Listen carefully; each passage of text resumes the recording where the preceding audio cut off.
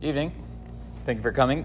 Continuing in our discussion of the Hilchot Birkat Hamazon, we've been talking about benching, specifically a person who eats in one place and then they move to another place before benching, which you're not supposed to do. You're supposed to bench in the place where you ate. So yesterday we spoke about a machloka between the Rambam and the Rosh. The Rambam says that if you left spot A and you went to spot B, so if you did so intentionally, you should return back to where you initially ate. And if you didn't do that, and you actually benched in spot B, so he says you fulfilled your obligation. That's if you do so intentionally. If it's unintentional, so he says, so just bench in spot B. The Rosh says, no. If it's unintentional, you still have to go back to the initial spot. So certainly if you do it on purpose, even if you benched in spot B, we would tell you got to go back to spot A and bench again. So he said, very nice, fundamental machloket between the Rambam and the Rosh, but what do we do practically? So let's see what the Mishnah Berurah says. First of all, what do we mean by Yachazor Limkomo, that you have to go back to the initial spot? Says the Mishnah Berurah, Afilu kvar halach b'derech lemirachok kama milin. So even if you're very far away, you would still have to go back. Im lo shehu rachok kol kach shad sheyachzor limkomo yitakel hamazon yafsid birkato legamri yivarech kan. The only time we would make an exception and tell you not to go back is if it's going to take you so long that you would have passed what we call the zmani kul, the amount of time it takes to digest the food, at which point we say that your opportunity to say Birkat Hamazon has expired, let's say around 72 minutes. So if you calculate in your mind, by the time I get back to spot A, it's going to be beyond that point, so then we say go ahead and you could bench there.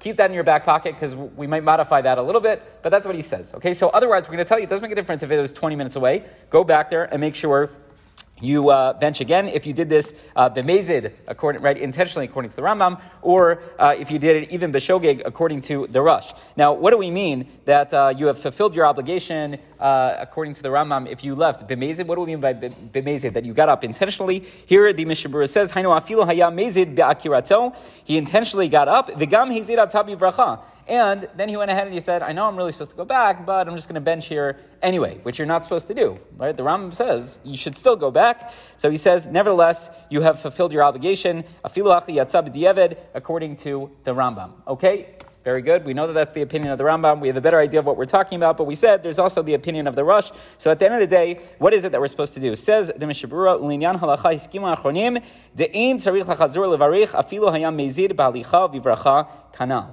So he says, at the end of the day, even if you not only got up intentionally, and then you even went and you benched intentionally in the second spot, you wouldn't have to go back and bench again. You're not supposed to do that. But you wouldn't have to go and bench again. So we're not going to go as far as the Rosh. But we're going to go a little bit beyond the Rambam, and we're going to tell you that the halacha is that you have to go back. If you didn't, we wouldn't tell you that you have to bench again, but the halacha is that you would have to go back. The Mishnah Berurah says, Mikom makom, gam l'de'azo, even according to the opinion of the Rambam, im chazar harei meshubach. If you went back in the situation of shogeg, unintentional, that is advisable, right? So in the unintentional case, even the Rambam agrees that you should, and the Rosh says that you must, okay? So everyone agrees you should go back, and when we say Yachazor Limkomo Vivarech, when the Rosh says even in a situation of unintentional, of shogeg, that you need to go back, so he says, Katvu achronim dachin nachon linhog lema'aseh. This is how we should practice at the end of the day. Im lo shiu shara dachak, daz yuchal lismoch hasfar rishona.